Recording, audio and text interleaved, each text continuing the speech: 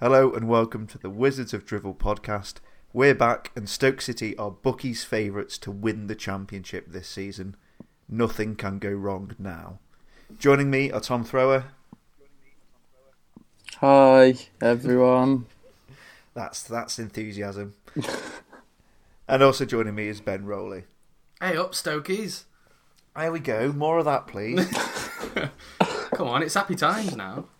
Well, apparently so. As I mentioned there, Stoke City are bookies' favourites to win the championship. We've just made a signing today of the completely unexpected shock announcement that James McLean is joined the Potters, and we could also be signing one very soon at time of recording. So if our phones buzz during this recording, it's because Tom Ince may have joined him as well, making he would be the fifth Stoke signing of the summer. Lads, how are we feeling? Yeah, really good. It's really weird. We're not being drastically incompetent in the transfer market and are just doing sensible deals that make sense for the club and the fans of the club who love these transfers.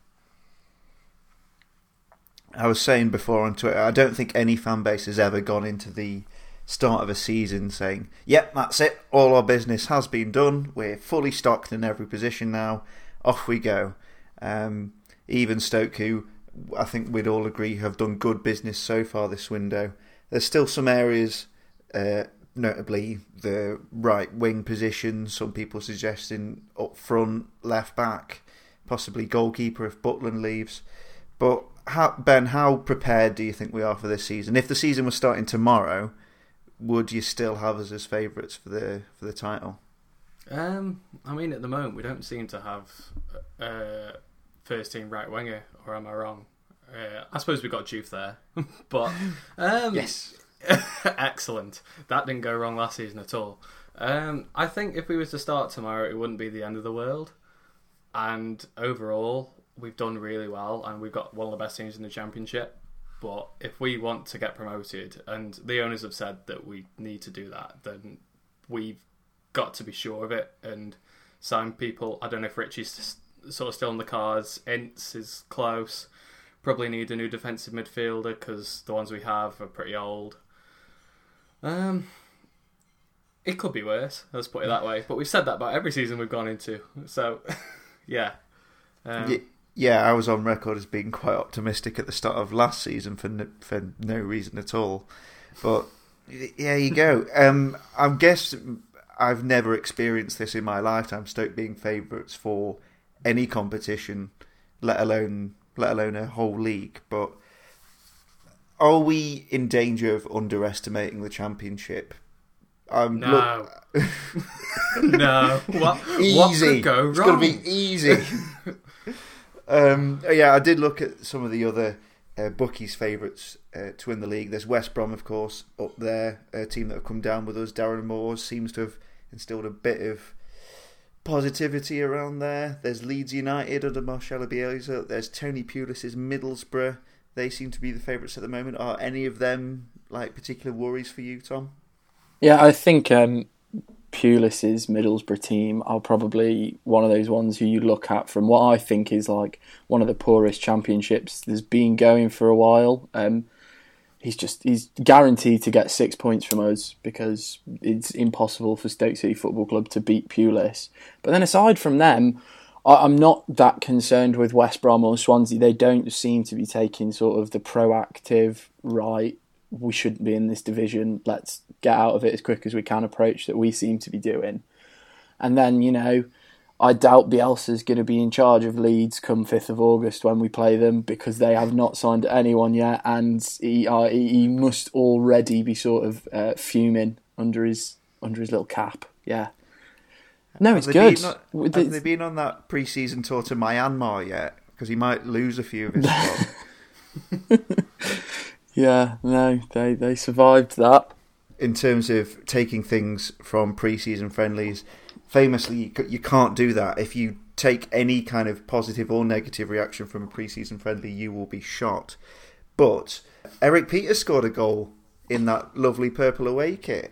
and that's got to be a good sign, right? Eric Peters in the penalty area. We're all in favour of that. Yeah.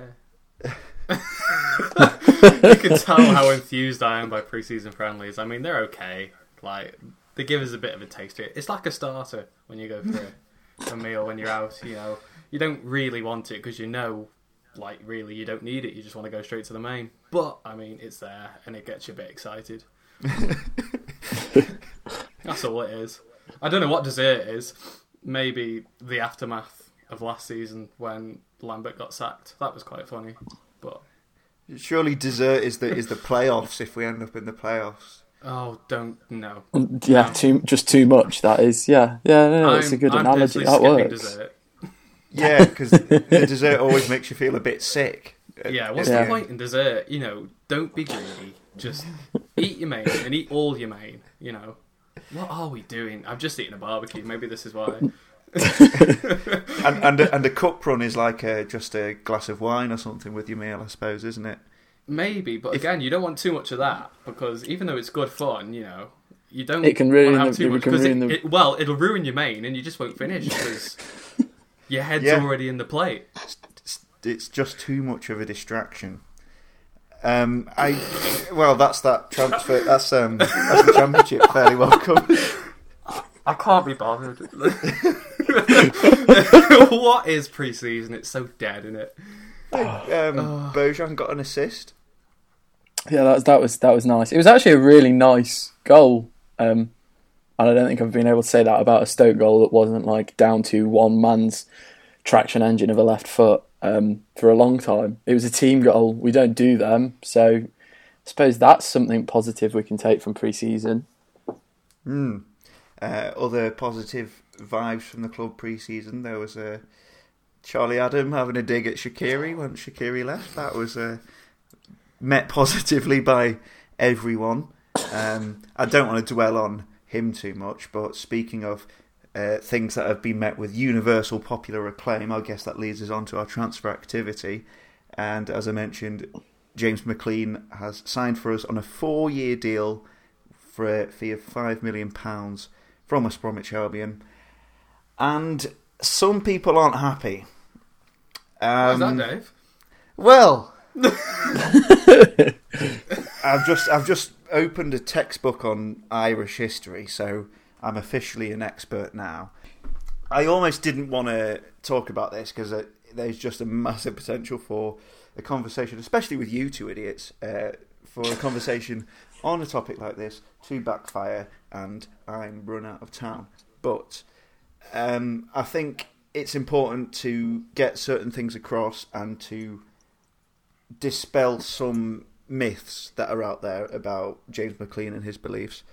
If you're completely unaware, James McLean has courted controversy in the past for refusing to wear a poppy on his shirt when November comes around and every Premier League team has a poppy symbol on their shirts. James McLean has been, to my knowledge, the only player not to wear that symbol on his shirt, and the reasons for that are widely available. There's an excellent letter he wrote to Dave Whelan about this in 2014, and he's made these feelings known in several interviews as well.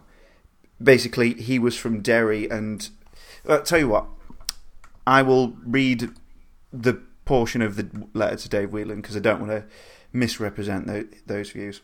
James McLean writes, I wanted to write to you before talking about this face-to-face and explain my reasons for not wearing a poppy on my shirt for the game against Bolton.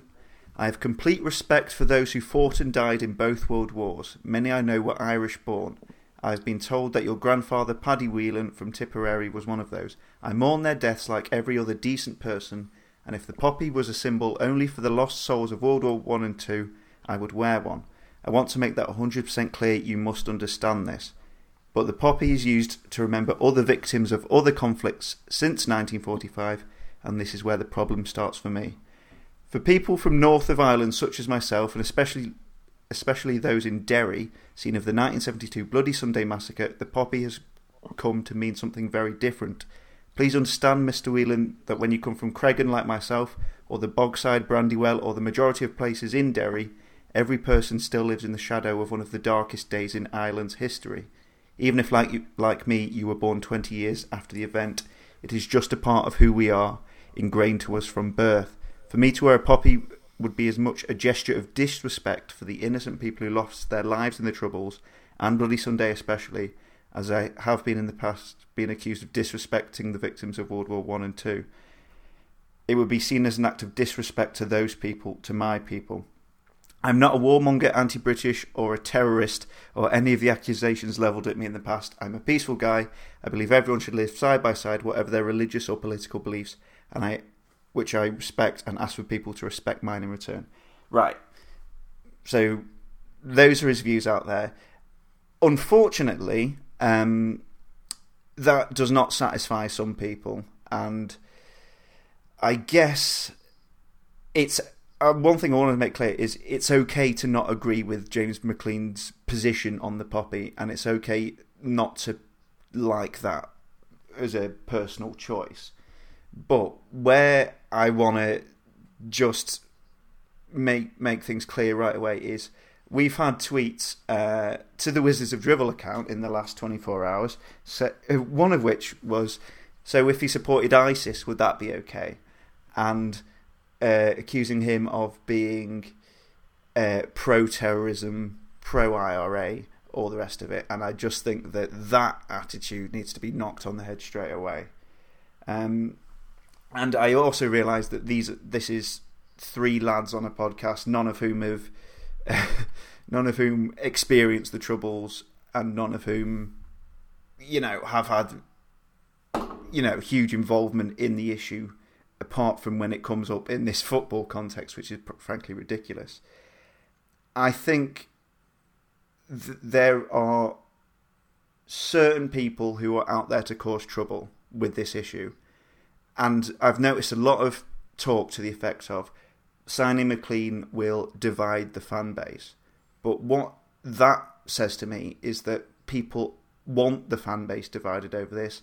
They want to push their own agendas, and they want to basically cause arguments, usually just people on the internet getting their own position across. And it's fine, hold your opinions, but don't jump off the deep end and accuse people of being pro-terrorism when they're not, accuse people of being anti-British, accuse people of wanting to stir things up by supporting James McLean, who now plays for Stoke City. That's pretty much all I've got to say. Tom, what has your experience been of these past 24 hours? Because they've been fun. Yeah, you say fun. I think the thing that I'd say to anyone who sort of feels that as a signing it's going against sort of the ethos of the area or anything like that is to genuinely just go and read what McLean's wrote, watch the videos, the interviews he's done, especially the one that was on the Wizards Facebook page yesterday. I watched that last night, and I think he's clearly a bloke who's just sort of, he's not doing it to sort of wind anyone up or piss anyone off. He's genuinely got these views, and he feels if he was to go against them, he'd be being insincere to who he is as a person. And I think we've got to respect that. And especially something that he's talked about is how sort of the criticism he's had and the booing, especially from his own fans, etc., that's come at times, has really affected him as a footballer. And okay, I understand that there's important principles in life that you can't put things in front of, but the display of a poppy on a football shirt, which is a whole nother discussion as to whether or not that's an appropriate thing and needs to be happened, but is that really something to put ahead of Stoke City as a football club succeeding? I don't think it is. For me, I'm fine with sort of someone taking their views, and I don't think we should really be getting onto the back of someone who could be an important person in getting Stoke City back into the Premier League. Yeah, I mean, first, let me make this clear. Like, I personally don't really mind the fact that he doesn't wear a poppy, but then that's only because that's not my place, I don't think, to judge on that. And I don't think it's upon anyone's reason to sort of make him bad and dissuade him from making his decisions. Like, we all have our own decisions, and by sort of chanting his name in a negative way, or you fight other people in the stands because of what you fight for. There's nothing wrong with having an opinion. You were bang on with what you said before, Dave, about, James McClean is well within his rights not to wear a poppy, and anyone else as well within their right to disagree. But to proactively go against this, you're not helping anybody. You're not achieving anything apart from negative vibes, people getting hurt for no reason. I just think, if you have your own views on James McClean, absolutely fine, and stick with them, but don't, just please try and be an adult about it. Yeah. I think that's the main thing here. We don't want fighting. You can completely disagree with what he says, but if you chant his name negatively in the crowd, you're doing nothing good apart from hurting your team. You won't achieve anything. You won't change his mind. If he goes back home to Ireland and says, "Oh, I've changed my mind, I'm wearing a poppy," he can't win either way because he gets slated. So yeah, he's not going to change his mind. Yeah, there is the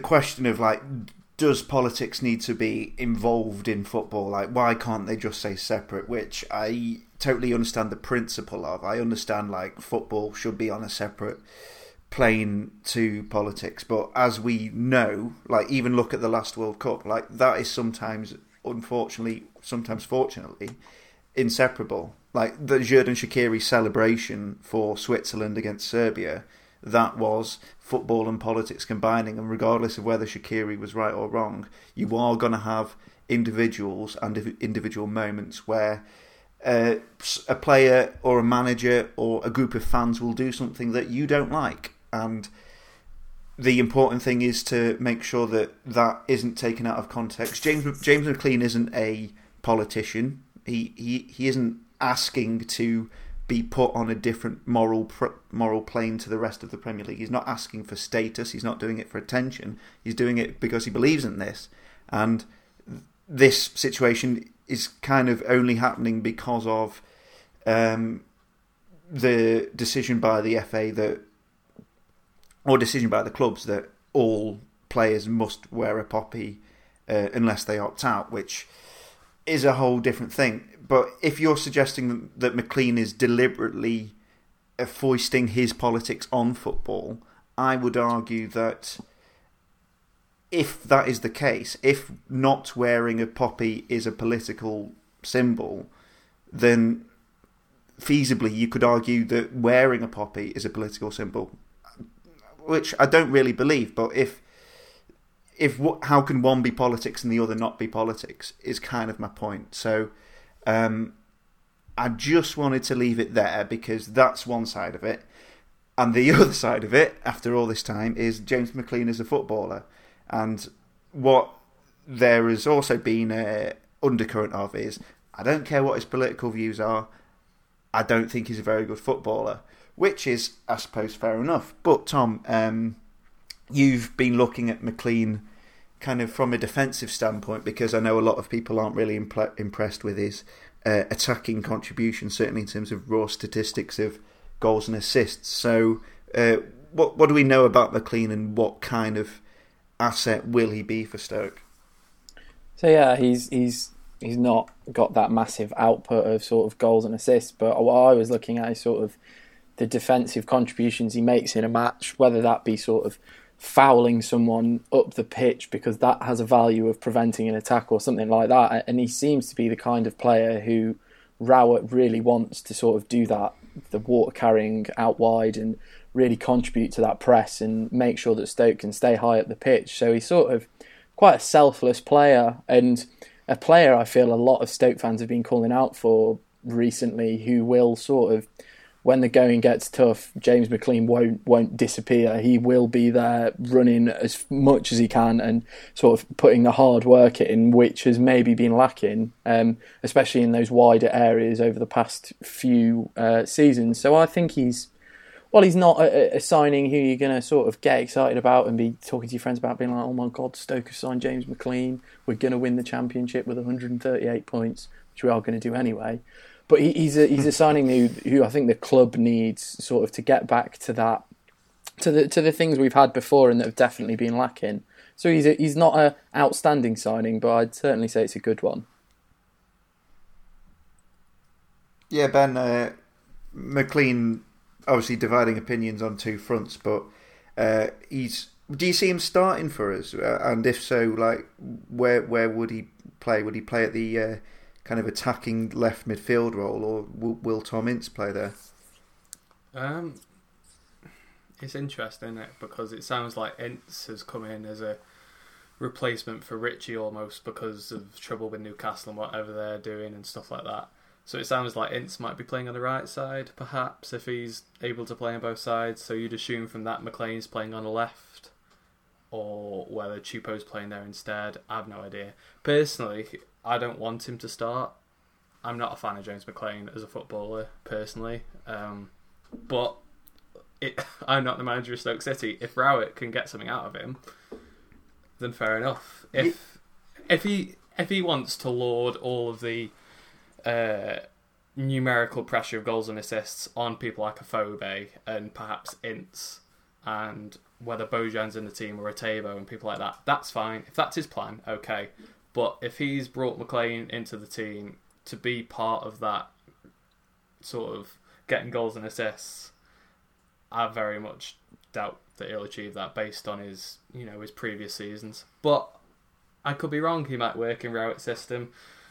I'm hoping, judging the fact that Rowett's chasing for ages, and we've been a club in this window to move from A to B targets. He's been Rowett's A target from day one by the sounds of it, so he must be important for some reason, but I can't see that. But then I'm not a football manager, and I'm not intelligent enough to be a football manager. So let's see what happens. That is the first time anyone on this podcast has had the decency to admit that. I'm not intelligent enough to be a football manager, and I think James McLean isn't very good. How about that? that is fair enough. Yeah, I guess for a kind of attitude and character point of view, there is kind of a lot to like about James McLean in that he is a very hard-working, industrious, if a bit limited footballer, and he might be, who knows, he might be the one to re-spark some of that spirit of 2008 kind of vibe where everyone was just running around like lunatics, working really hard for each other, having massive scraps in the dressing room, which, according to Ricardo for Liam Lawrence, seemed to be an important part of that team. Yeah, it's going to be interesting to see how it works out, and again how much of a role he plays in the first team. But it certainly seems like Tom Ince is the exciting one of the two signings, the big ticket player. Obviously, Tom Ince has yet to put pen to paper. John Percy is saying he's had a medical at Stoke today, but I've always thought Tom Ince was a bit shit. Not going to lie. That's partly fueled due to his, I think he snubbed us when he was at Blackpool, and his dad wanted to tout him out to Inter Milan, and kind of not fulfilling the promise of certainly his dad's expectations, which is unfair when your dad is Paul Ince, I suppose. But yeah, Tom Ince, £10 million Championship. We're spending £10 million on an attacking player in the Championship, which not many Championship clubs will do this season. So, I mean, it's got to be a good deal, hasn't it, Tom? Yeah, Tom Ince absolutely loves goals in the Championship. He got sort of, in the past 3 seasons he's been in it, he's sort of got, I think it's like at least 10 plus in every one, and he gets a heap load of assists. I don't know why it hasn't worked out at Huddersfield for him. He's been playing sort of as like a number 10, which he hasn't seemed to do much in his career before, but in the Championship he sort of takes that Shaqiri role, but if Shaqiri wasn't a creator and was sort of more of a finisher, he bursts in from the right wing and normally puts some finishes away. I mean, the one that springs out is that goal he scored for Derby against Forest 2 seasons ago, just because the mental in that away end was a bit crazy and his finish was very good as well. So no, yeah, I really like Ince. I actually prefer Ince for 10 million than Ritchie for 15. I think, just because I don't know, Ritchie's just getting on a bit, and yeah, he's proven and stuff. But you know, I like exciting things. Ben, do you like exciting things? I do like exciting things. Whether not Paul Ince, Tom Ince is an exciting thing. We all know that Paul Ince used to be an exciting. Paul Ince would be an exciting signing. Yeah, if we signed Paul Ince as he was, yeah. I think there'd be... Well, no, there wouldn't be more controversy than James McClean, would there? But there we go. Yeah, Tom Ince is alright, I guess. I mean, I think, like I was saying before, he's a B target rather than the A target of Ritchie, I think. Probably won't be quite as quality as what Ritchie was. Perhaps that jump that we've been talking about before from maybe getting promoted from the Championship back to the Premier League, is he going to be as effective? We'll see. Maybe with a bit more development, I suppose. But I think Tom was right. You know, for value for money, this is a much better deal. You know, less transfer fee, has to be less wages, surely you'd imagine. More longevity in the player for the fact that he's much younger than Ritchie. So it's probably more of a gamble than what Ritchie was. So that's exciting, because we all want gambles when we're trying to get automatic promotion. I just pray. I pray that he does well, because like I said before, I can't see McClean, if he's starting on that left wing, I can't see him adding up any goals or assists personally. So it's got to be between him, Afobe, and the attacking midfield. So pressure's on him a little bit, you know. He's probably not had that too much before, you know. He has to perform this season if he's going to sign for us and do well. You know, he's going to be a starter. He's going to be replacing Shaqiri effectively. So, or has he not effectively replaced Ramadan Sobhi, who is, of course, now at Huddersfield? It's so strange, isn't it? Because he's costing 5 million more, and you know, apart from maybe the fact that Ramadan wanted to leave and then go back to the Premier League, you know, for what? Like, we know that Ramadan was a bit iffy sometimes with his decision making and stuff like that, but he was, you know, a young prospect, and when you compare literally the same deal between two clubs, I don't know, I can't make financial sense of it completely, but I don't know, it's a strange one, isn't it? I just pray that he does well. I really do. I think he's going to be pivotal. If he does well, we've got a good chance of getting promoted. And speaking of getting promoted, we'll be doing our pre-season predictions after a interview I had with Ali Maxwell from Not the Top 20. I'm now joined by Ali Maxwell from the Not the Top 20 podcast. First of all, Ali, if you could tell us a bit about your podcast. So we set up in my front room about 2.5 years ago, George Ellick and myself. We're old friends, actually. Went to school together when we were about 8, 9, 10 years old, and it was a friendship forged in and with an obsession for football, I think, as all the best friendships are, of course. George is a big Oxford United fan, so obviously I followed them as well through him and various other teams. And EFL football's just always been the thing that we've loved the most. And as we grew older, the conversations didn't stop. Going to games together didn't stop. We're trying to beat the bookies. We're trying to predict the brightest young things and just constantly discussing everything happening below the Premier League. So it seemed an obvious thing for us to try. We both fancied getting into broadcasting, and we weren't getting really the reps in, I guess, in our day-to-day jobs. And we just wondered if people would enjoy listening to us talk about the Football League as much as we enjoyed talking about it with each other, and to some extent people have, and we've had a great 2.5 years with a couple of award nominations and good growth, and now we've got a really excellent group of listeners, and we owe a lot to them, and we've had some recently, especially some really good opportunities that have come from it. So still very much enjoying it as much as we were at the start, just loving talking about the Football League, and really excited to be considered some of the people that people want to listen to, and who people sort of trust to be well researched and to speak with passion, but also from a place of knowledge. And I think that's a responsibility for us now, and one that we take quite seriously. It's been a long time since Stoke were in the Championship, 10 years in fact. What do you think the biggest changes, if any, have been since we've been away? I think there have been plenty of changes over the last decade, and I'm sure you'll notice them over the course of the season, if you can remember that far back, of course. For me, one of the things that I've noticed over the last 3 or 4 years is the change in style of football, I think, generally throughout the league. And it's not to say that some of the more old school, more traditionally British styles of play do not exist in the Championship. It's just, I think, that the number of them has been reduced.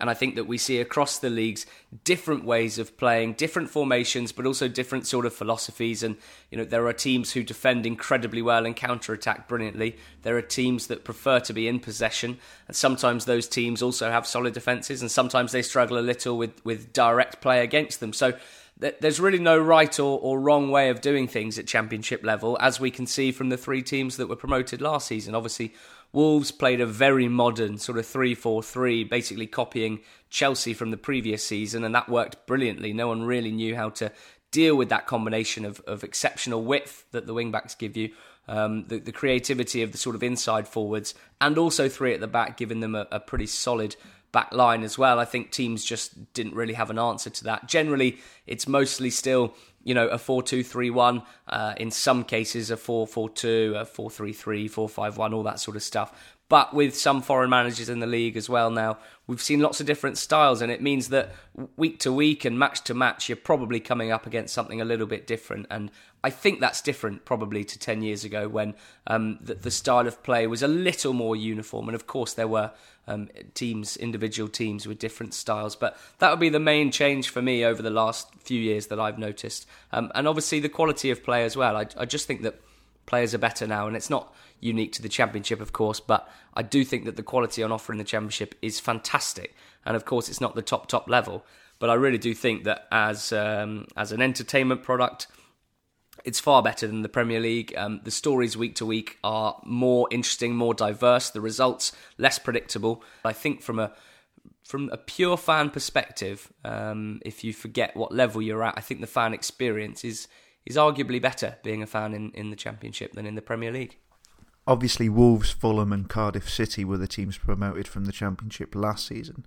Do you think they were the 3 teams that deserved to go up, and does the cream usually rise to the top over the course of a 46-game season? I definitely think that Wolves, Cardiff and Fulham were the teams that deserved to reach the Premier League based on their performances last season. I touched on it in a different answer, but it made me really happy and really excited that these were 3 teams that went about things the different ways. None of them were enjoying large parachute payments, so these were 3 teams set up in different ways, but ultimately to be exceptional in this division. And I think that's really, really exciting.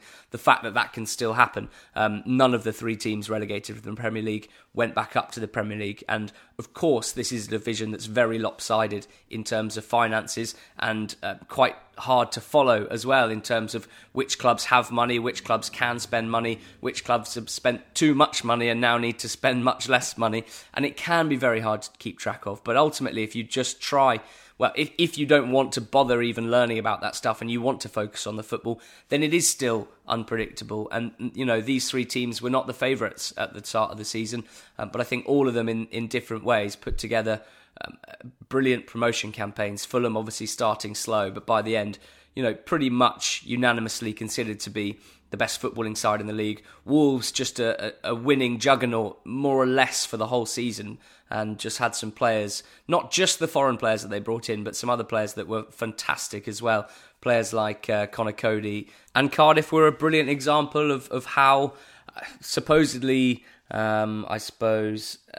unexciting football can still be just the right way to go, depending on your group of players. And there's no doubt that the most thrilling thing about Cardiff last season was the fact that Neil Warnock, who's just been there and done it, such a character, a real lightning rod for a lot of hate as well, of course, for rival fans. But the way that he was able to get that Cardiff squad promoted was nothing short of absolutely sensational. And I think it was probably a good thing for them that Fulham didn't catch them. I think they would have found it harder in the playoffs, certainly in the final if they'd come up against Villa. They probably would have found that more difficult than Fulham did. But that wasn't the case. 46 games is I believe, enough, really. And in almost every instance, the best three teams will go up. Certainly in the automatic places, and you sort of hope sometimes with the playoffs as well, and that was definitely the case last season. Obviously, pre-season predictions make mugs of us all, but who are you looking at the moment in terms of promotion from the Championship? Promotion contenders, tough one to be really sure about at this stage, partly due to the slightly uncertain nature of some of the relegated teams from the Premier League, and although I would count Stoke in that, I think that West Brom and Swansea are in a slightly more difficult situation as it stands. There doesn't seem to be a huge amount going on in terms of recruitment, out or in, for either. And there are definitely concerns at West Brom about who's sort of running the show there and how much support they're giving to Darren Moore, of course, taking his first permanent managerial job. Obviously, Stoke are the bookies' favourite, and I think that's merited. Of the existing teams that were in the Championship last season, of course, we're all sort of slightly intrigued by Nottingham Forest. There's a touch of the Wolverhampton Wanderers about their recruitment this summer. It remains to be seen whether some of their young Portuguese talent will be quite as influential as the likes of Ruben Neves, but and Willy Bolly and players like that who were just fantastic for them last season. There's no doubt that it looks like they're building a pretty formidable squad. Aitor Karanka is someone that we consider to be a good defensive coach and somewhat lacking in terms of putting together a decent attacking side. But with the talent he's got at his disposal, perhaps that will sort of solve that issue or the perceived issue that we have about him on that side of the pitch. And, his teams are always excellent defensively, and it looks like they're set up to have a pretty solid back line this season. I'm not going to predict them to be automatically promoted. I'm looking at Middlesbrough and waiting to see how well they start the season. I think after Tony Pulis came in, they were still only the 6th best team in the league last year. So it wasn't like he came in and turned everything around entirely. And they were very, very disappointing in the playoffs. But there is still that part of you that thinks, a little bit like Warnock's Cardiff last season, and with arguably more quality, more star players, that if they can keep Adama Traore, Borough probably will be certainly in the top 5 and 6 and possibly pushing a little higher than they did last year up for automatics. With Leeds and Bielsa, you just don't know. They've only played one friendly so far. They haven't made many signings. I'm pretty excited to see what Bielsa can do for that Leeds team and excited to see how that style of football really sort of goes, I guess, at Championship level. And I'm looking at teams like Brentford and Preston, not necessarily as the most obviously talented teams, but teams that we liked last season, who probably finished between 7th and 10th, who I think are just very settled, who appear to have done their business quite early, who have good players, who are improving all the time, and I think in Dean Smith and Alex Neil, pretty good managers as well. So I kind of think there's sort of potential for one of those teams to hit the ground running at the start of the season. It'd be interesting to see if that is the case, whether they can stay the course. But Stoke obviously looking very strong, and I think that, from a neutral standpoint, I don't think that. Well, I think it would be a bit of a failure, to be honest, to be anything lower than 3rd or 4th come the end of the season. To start the season, it is still a bit up in the air, it seems. The signings of Atebo and Afobe look fantastic. There's been money raised through sales, and it strikes me that there are plenty more players that probably need to be got rid of in order to readdress sort of imbalanced harmony in the squad. But I can't see Stoke not being strong. I saw a sort of predicted starting 11 the other day that looked incredibly strong. I'd love to see Mbula stay in the squad and playing alongside Joe Allen, and with some of the attacking players ahead of them, and Afobe probably scoring 20 goals, I would imagine. I think that you're looking in pretty good nick, I must say, out of all the relegated teams for sure. Personal taste now, what are your favourite Championship grounds to visit? In terms of grounds, I like visiting. I'll go with Villa Park and Hillsborough out of the big ones. Obviously, setting the Britannia to one side because that's clearly the best one. Villa Park and Hillsborough, I've had good trips there. I like Fulham and Brentford. Brentford, obviously, you've got the terracing still there. They've got to move to a new stadium in next season, but still a great place to go. So definitely get down to Griffin Park if you haven't already this season. And Fulham as well, I feel like that's a lot of people's favourite away day in the Championship, just because it's in a nice part of town. You can get on the booze cruise down the river, and not too hard to get out of London as well afterwards. So all sorts of good reasons to like Fulham. I think those are probably 4 of my favourites, yeah. And finally, how do I find Quest on the TV? Yeah, so I don't know the exact channel numbers, but it's on Freeview. It's on your Skybox, obviously, as well, and your BT and Virgin, I'm sure, too. So it's accessible to everyone, just as much as Channel 5 was, just as much as BBC was before then, I think. I'm not sure what their sort of online option will be, but hopefully they'll have some sort of catch-up channel in case you don't catch it live. But I'm going to go to bat for it, actually. I'm very biased because I work in TV production. I worked on the show for Channel 5. It's possible that I might work on the show for Quest as well in some form. So, yeah, I think from my point of view, I understand why the lack of a traditional channel hosting it might be cause for some sort of mirth, but realistically, it doesn't really matter what channel it's on. The thing that matters more than that is the production company that makes the show for the channel, and that's the same across all TV, really. If you've got the right production company making it for the channel, then they're probably going to make it quite well. So I think that this will be no frills. I think that it'll show the EFL highlights in the best way possible. They have to turn that around between 5pm and 9pm, and it's an incredibly difficult task, and it's by no means simple technologically, in terms of logistics, in terms of everything. So I think it'll be perfectly good, and I am very much looking forward to watching it. Okay, welcome back. It's time for us to make idiots of ourselves, where we kind of have a go at predicting how Stoke are going to do this season in the Championship, and I'll be letting Ben Cartwright and Chris Brammer have a go when they return from their mysterious, suspicious holidays. I think they've just left and will be joining another rival podcast soon for a massive, grossly inflated transfer fee. But we've got some rejects from the Bear Pit, so it's all good. No, I'm kidding. You're the real A-team. This is these are the new signings that have caused massive divisions on our Twitter accounts. Pre-season predictions then. I've not put a lot of thought into these because, to be honest, I don't know the Championship very well at all. I'll be passing myself off as an expert in due course, but yeah, I don't really know what's going to happen, which I guess is kind of the point of predictions. The first category we're going to predict is Stoke City's final league position, and I suppose there's only one acceptable answer, isn't there, Tom? Where are we going to finish? Yeah, first. There's no chance we don't win this league. There's no chance we don't win this league. Okay, Ben? We're going to win the league. It's coming home.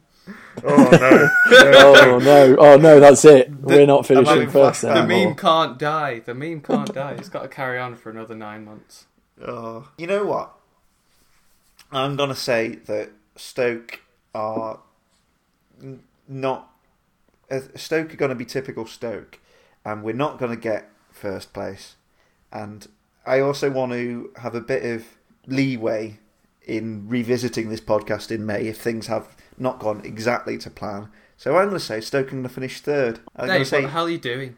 I know that's that's the classic Wizards of Drivel negativity, but it's also, I don't want to have this show beat all three of us predict first, and then just because things can only be a disappointment if you do that. I don't know. 138 points won't be a disappointment. Oh dear, we're gonna win the league, Dave. You could have at least said second. You massive plastic. That sort of attitude ain't getting us anywhere. If you believe that we will win the league, we will win the league. Right. Positive mental attitude. So it's actually people like you why we won't win this league. So you're a bad fan, and I'd rather you not come to the games. Thank you very much. Oh no. Oh. Not this again. Had enough of this in the now, Premier Dave. Just, See, at least in the Premier League, you had a reason to be negative. But me suggesting that Stoke finished third in a league of 24 teams is gross negativity.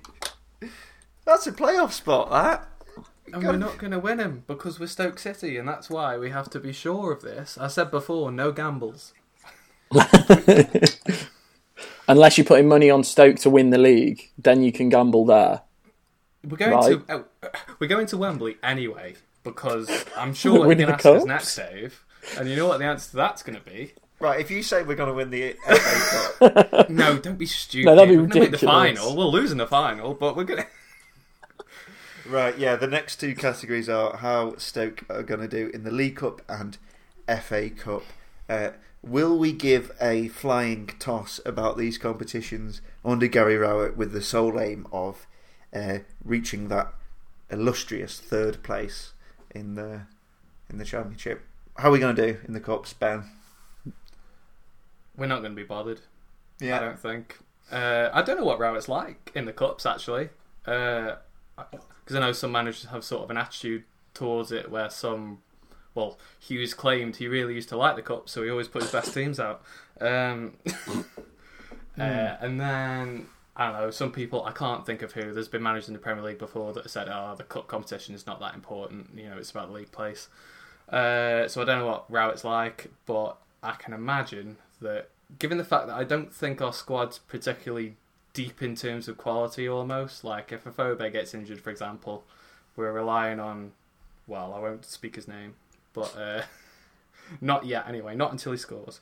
I don't think we're going to care about the Cup, and we're going to play some really sort of rotated teams, although they might be better being rotated being in the Championship. No, we're not going to go to Wembley, are we? We're going to reach the quarter-final in one of them and bomb out in the first round or whatever it is in the other. Okay, are you feeling similar about the Cups, Tom? Yeah, I've got a really weird suspicion that in one of them, despite resting a load of players, we're going to be coming up against teams who've equally rested a load of players, and somehow, because of the massive momentum that winning literally every single league game gives you, we'll stumble our way along to a semi-final somewhere. Yeah, no, that's not going to happen. No, that we're probably losing the first round of both of them, apart from the Johnson's Paint Trophy, the important one, where the under-23s are going to do it. Same thing. Hey, I'm well up for going to Morecambe away in the Checker Trade Trophy. So yeah, how's that for your plastic? Oh God! I don't think we're going to do anything in the Cups either. I'll say third round League Cup, fourth round FA Cup exits. But yeah, the Checker Trade, it's where it's at. If we won that competition for a third time with our under-23s. Charlie Adams such a great influence on the young kids as well, so obviously he's going to play a massive part in that campaign. Lasse Sorensen, Julian and Goy, tournament top scorer. Things are going to be good. Oh, it's under 21s, isn't it? So are we still talking about the Checker Trade? We still play. Are we still talking about it? Can we just, does anybody really care?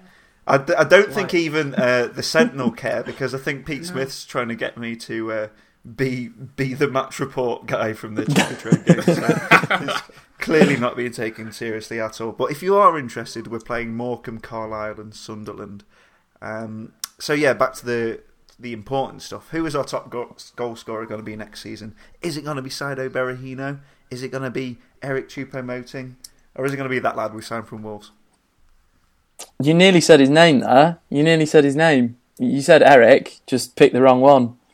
Eric Peters is going to bomb in and... No. Afobe looks to be the absolute business for just scoring goals in the Championship. So, not to put a load of pressure on him, because obviously he's a massive fan of the podcast and he listens every week, but I'm expecting sort of 15 plus, maybe even 20 plus from him this season. Yeah, Ben, I think this one's a bit straightforward, isn't it, in terms of top goal scorer predictions? I'm going to say, because he's going to do his cruciate against Brentford, that right. it's probably going to be Bojan. Who's going to do the cruciate? Afobe or Bojan? Oh God! Now you make me. Both of them, and Both. it's going to be in the same game because they tackled each other, and it's going to be Bauer. Oh, can you imagine Bauer top goal scorer? I'm going to go Bauer top goal scorer because I'll new season. How many be wrong. goals for Gianelli and Bueller? Maybe Moritz Bauer will be played on the wing again like he was under Paul Lambert, and that's how we'll score all those goals. We'll be thanking Paul Lambert at the end of this season for converting Bauer into a right-wing goal machine. Not right-wing. I didn't realise Moritz's political views. Next category is... I'm going to say Afobe, obviously. Next category is Player of the Season. This is an always interesting one to predict. Who'd have thought 2 seasons ago that we would have said it was Lee Grant who would have walked away with all of Stoke's Player of the Season trophies? But you know how things work out.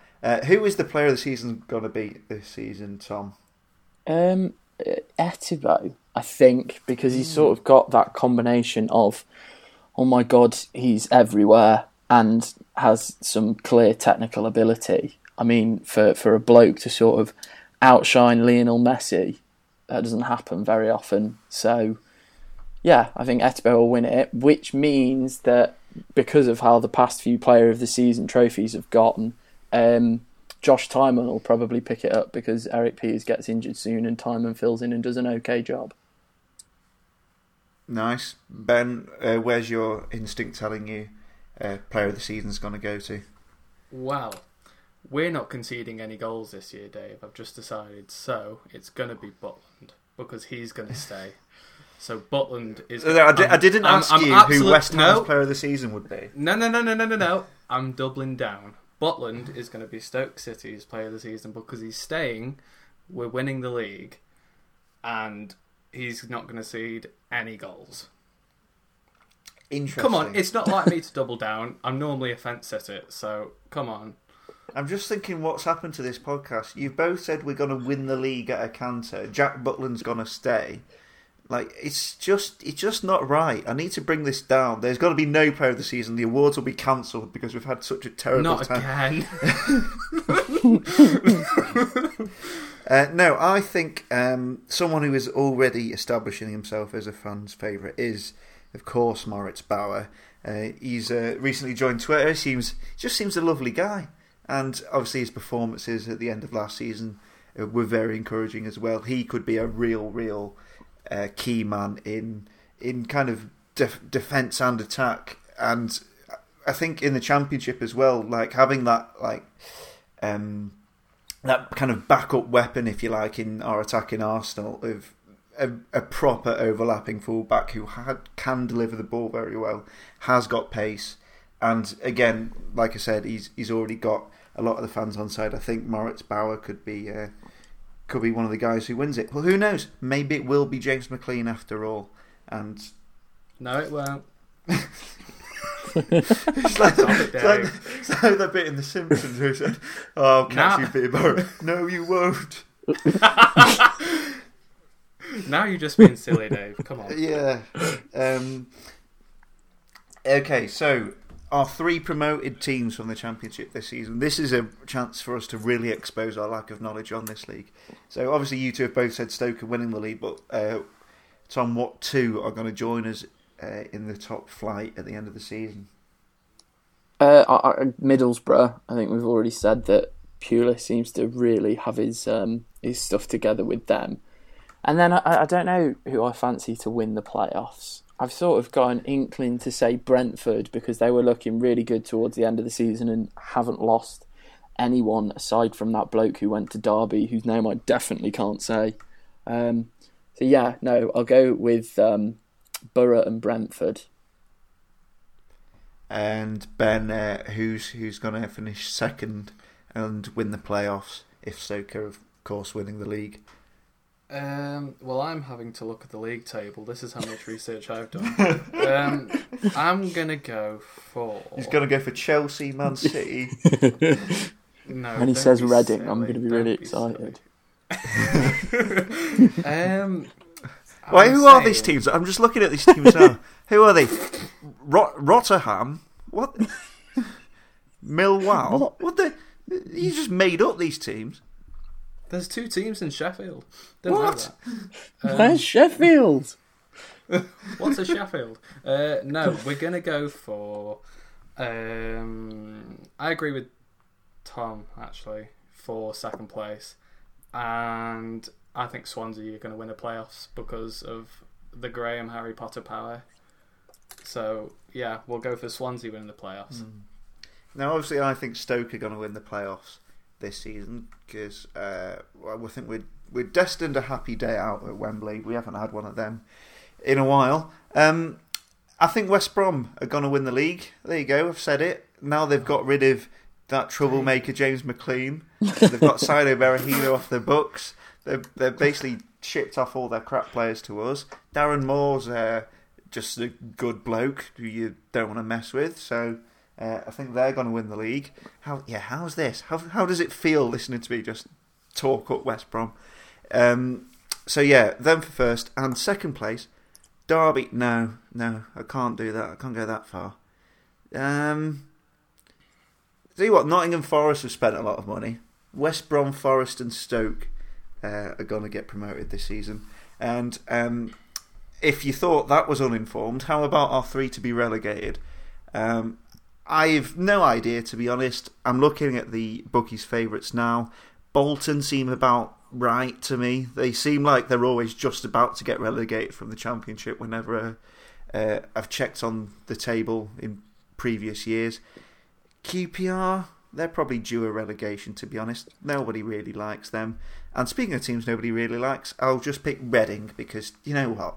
I do not want to go to Reading, if at all possible. So, yeah, Bolton, QPR, Reading.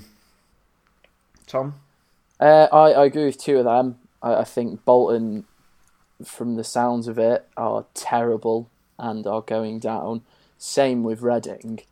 And I think, to be a bit controversial, my third place team is between Leeds and Dave's choice for Championship winners, West Brom. What? Oh, God. The third and sixth favourites to be promoted. Are you saying both are going down? Well, Leeds won't be 6th favourites to be promoted when their manager leaves on the Friday before the season starts. I can guarantee that. And then they're going to be left with a squad that's not very good, has not had a pre-season training for sort of whatever the next manager comes in and wants to do. And also, I picked West Brom because I just really don't like West Brom. And it'd be funny for them to go down twice. So, yeah. They will be saying exactly the same thing about us. So that'll be nice. Ben, who's going down from the Championship? Who are we going to enjoy beating 6-0? Because that will be an unexpected bonus of this amazing title-winning season we're going to go on. Is we could dish out some proper hammerings. We haven't done that since Liverpool. So, you know, what teams are we taking to the cleaners? Well, I've got a bowl here with 21 balls in it, and I'm going to pick... no, I'm just going to go... Because I'm not going to lie, I don't have a clue. So I'm going to go with 3 teams who I have a small vendetta against. I'm going to go with Derby, because screw you, Derby. Yes! I'm going to go with Rotherham, because the Chocker Brothers aren't going to keep them up. And I'm going to go with Wigan, because my flatmate at uni for my first year was from Wigan. And he said that by the time I left uni, we'd be in the same league as him. And he was right. So I'm going with that. No, there you go. That was like that bit in the In-Betweeners with Burnley on the coach. We love you, Burnley. No, don't sing that on here.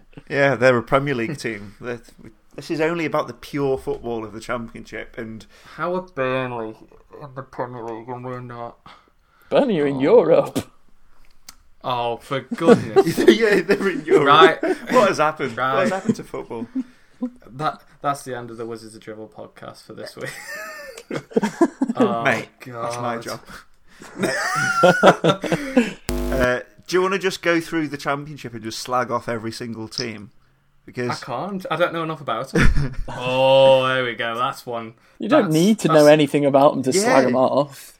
Yeah. It's That easy. slags them all off in one have you slag. been to a football match? You know, there's plenty of people We've all been slagging doing it about Stoke for everyone 2 off for other seasons. points. Have you heard Charlie Adams speak? He will happily slag off everything he doesn't understand. So yeah, let's do it. Let's slag off all 23 other championship teams. Rotherham. Oh, we're doing this? Yeah, Right, okay. go on. There's too many teams in Yorkshire. Rotherham can go. Yeah, Bolton. Paddy McGuinness. Ipswich. Where's Ipswich? That's not a real place. Exactly, it's too far away. QPR. QPR. Peter Odemwingie ruined his career and he's had to come to Stoke and he's a lovely bloke. So, yeah, Odemwingie. Yeah, Sodom. Hull. Hull, they're just bad, aren't they? Reading. Most Reading. Tories. boring team in the league. Blackburn. Alan Shearer doesn't play football anymore. Do something else. Birmingham. They nearly knocked us out in the cup that time and we had to go to penalties. Oh yeah. Millwall, obvious reasons. Wigan.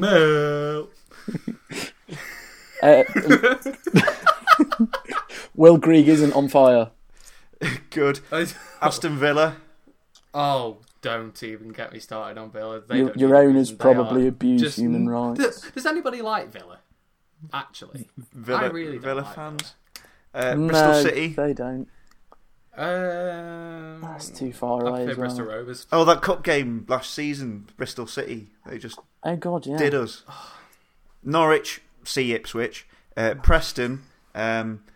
Yeah, Preston's not nice. It's just You don't like Preston, do you, Dave? So there you go. I resent the amount of time I've spent at its train station. That's the main thing. Sheffield United and Wednesday. I'd like just be one or the other. Just Sheffield only needs one team, doesn't it? Brentford. I hadn't heard of them. I don't like about bees. 3 years ago. So Bees, yeah, bees. Sodom. Derby. We've got Gary Wow. Rowett. You're going to Wow. miss him come the end of August. Leeds. Oh God, where do you begin? their stupid owner. Yeah.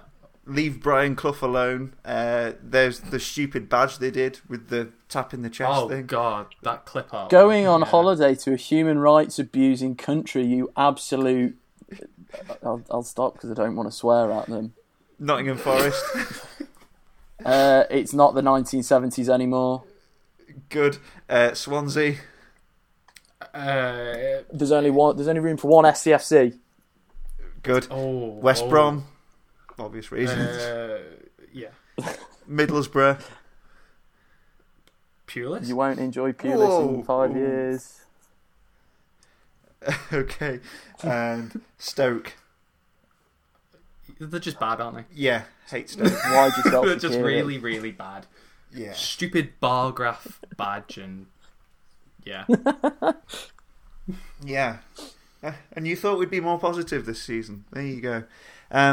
Before we go, we've got an interview with final score reporter and Leeds United fan Dan McCarthy ahead of our visit to Elland Road. I'm fairly optimistic for the season ahead for Leeds. Of course, our previous track record in recent seasons shows that that optimism is usually a little bit misguided. The board and the players and the managers we've had seem to come up with all sorts of new and creative ways to really dash fans' hopes. But I think the difference this time around is that there's a real sense that Leeds have pushed the boat out and are looking to try and get back to the big time again. I am excited about the appointment of Marcelo Bielsa. I think that was a massive statement to make from the board. Bielsa is a manager, of course, who the likes of Pep Guardiola and Maurizio Pochettino have come out with and said that he is one of the best coaches in the world, and I am excited to see what he can do. He's a real enigma kind of manager. The only concern I would have at the moment is how well that'll translate to the Championship. It's all well and good being able to do it with Atletico Madrid when you're in the Champions League, but the Championship will be a complete culture shock to someone like Bielsa, and it's just a case of how well his 3-3-1-3 formation, because he probably will try and go with that at Leeds, how well that'll play out in the Championship. I think realistically we've got to be looking at a playoff place. We spent far too many seasons in this division now since getting promoted in 2010, and realistically we've only come close twice to being promoted, and both times we've missed out on the playoffs. I think Bielsa is the kind of manager who will really want to do things his own way, and with the reported amount that Leeds are paying him, he will have to be backed. So I think realistically he's got a good chance of taking us into the playoffs. But unfortunately at the moment the summer transfer business has been a little bit underwhelming. We've only brought in 2 players, both of them loanees from Chelsea, in midfielder Lewis Baker and goalkeeper Jamal Blackman. Baker in particular I think is a good signing. He's always impressed at under 21 level for England, and various different loan spells he's had. He was really made progress at Vitesse Arnhem last season. But this transfer window has been frustrating, mainly for the players that we haven't signed. The top targets that we supposedly aimed for at the end of last season, it doesn't look like any of them are going to come off. Matic Vydra from Derby would have been a massive statement of intent had we signed him, but it looks like his wage demands are going to outstrip the club. Abel Hernandez, we were linked with him, but he seems to have gone to CSK in Moscow. Kyle Bartley was wanted by the club, but West Brom have signed him. David Stockdale and Angus Gunn, the goalkeepers we targeted before Jamal Blackman, have moved on to different clubs. So it's been quite an underwhelming transfer window. We've got rid of some of the deadwood that weren't going to figure this season, all the younger players who need time out on loan away from the first team, but there's certainly a lot of work to be done so far in terms of recruitment. I think in terms of contenders for the Championship title, I'd look at the likes of Middlesbrough, who came close last time round. I think Tony Pulis knows the division inside out, and I think there's a very good squad of players.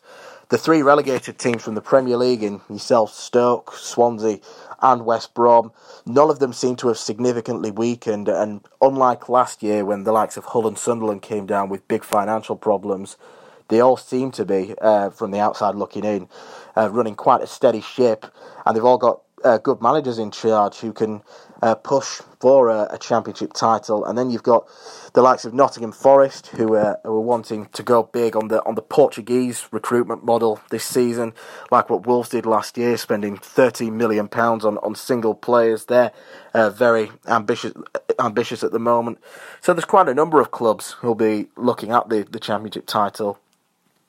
I think Leeds' first game against Stoke will be a really tough game for us, obviously against a side managed by Gary Rowley, who's a very good manager at this level, even though he hasn't quite got a promotion out of it yet. But on the flip side, I do think Stoke will think that's a tough test for them as well. They'll know all about the so-called new manager bounce that'll come with Marcelo Bielsa, and the fact that the fans will be really behind Leeds on that opening day. So I think for both sides, they'll have looked at this game with maybe a tiny bit of trepidation, but also excitement as well. Stoke, I think, in terms of Leeds players to look out for, should look at the creative duo of Pablo Hernandez and Samuel Saez, and them 2 players kind of dovetailing off each other. Hernandez in particular was easily Leeds' best player last season. He's one of the best players in the Championship. He just oozes class at so many levels, and it's a real shame that we're seeing him in a Leeds shirt when he's at the back end of his career, when he's lost that half yard of pace that he used to have. He sometimes goes missing in games and doesn't quite have the legs to track back. But used correctly, he really is a special player at this level. And Samuel Saez, the first half of last season, looked like an absolute revelation. It did tail off for him in the second half of the campaign. There was the unfortunate spitting incident at Newport, which kind of was the beginning of the end of Leeds' season last year. But those 2 players in particular are ones to watch out for. In terms of Stoke players that I'd be scared of facing as a Leeds fan, Benik Afobe has historically got a really good record against Leeds of goal scoring. I think at Championship level he is one of the perfect strikers to play there. He's big, he's strong, he's quick, he's got a good touch, he's a good finisher. And I think it was a real coup for Stoke, particularly after Wolves had only just signed him on a permanent basis, to then get him on a season-long loan. Again, I talked about showing intent. That's exactly what Stoke have done by making that signing. And then elsewhere, there's been quite a number of players retained by Stoke who you'd expect to be excellent players at this level. The likes of Joe Allen, who's regarded quite highly in the Premier League as a good midfielder there. Jack Butland, who had a loan spell at Leeds a few years ago. He's a much better goalkeeper now, and, well, as I'm recording this now, he's still at the club. You'd expect there to be interest in him up until the end of the transfer window, but if Stoke can keep Jack Butland, that's a major coup for them. In terms of a score prediction, I think I'm going to sit on the fence and say it's going to be 1 apiece. I do think that the kind of occasion that it'll be at Elland Road, with it being Bielsa's first game, you could expect to see upwards of 30,000, probably even more than that at Elland Road for the game, even though it's kicking off at 4:30 on a Sunday afternoon. And I think that Bielsa's the kind of manager who won't let the occasion get to him, and he'll rise to it. But on the flip side, I think with the squad Leeds have got at the moment and with the squad Stoke have got, I'm not sure we're good enough to beat Stoke. So I'm thinking a 1-1 draw for the first game. Thanks for that, Dan. Tom, I believe you are off to Elland Road for the opening game of the season because, unlike me and Ben, you are not a plastic. No, I am going, and it's my actual birthday. I will be Taylor Swifting, feeling 22, so feel free to, like, I don't know, shout at me or something. shout happy birthday at you at Elland Road. There you go. Yeah, what a merry time you'll have, Tom. I'm not going to go because I don't want to pay £39 and I don't want to be part of the problem. So hashtag AMF, hashtag 20's plenty. Yeah, how dare you fund that horrible, horrible club that you were just railing against 5 minutes ago. So yeah, shame on you, Tom. But thank you very much for coming. Ben, thank you very much. Thank you very much, Dave. And thank you very much, everyone, for putting up with us. Go on, Stoke.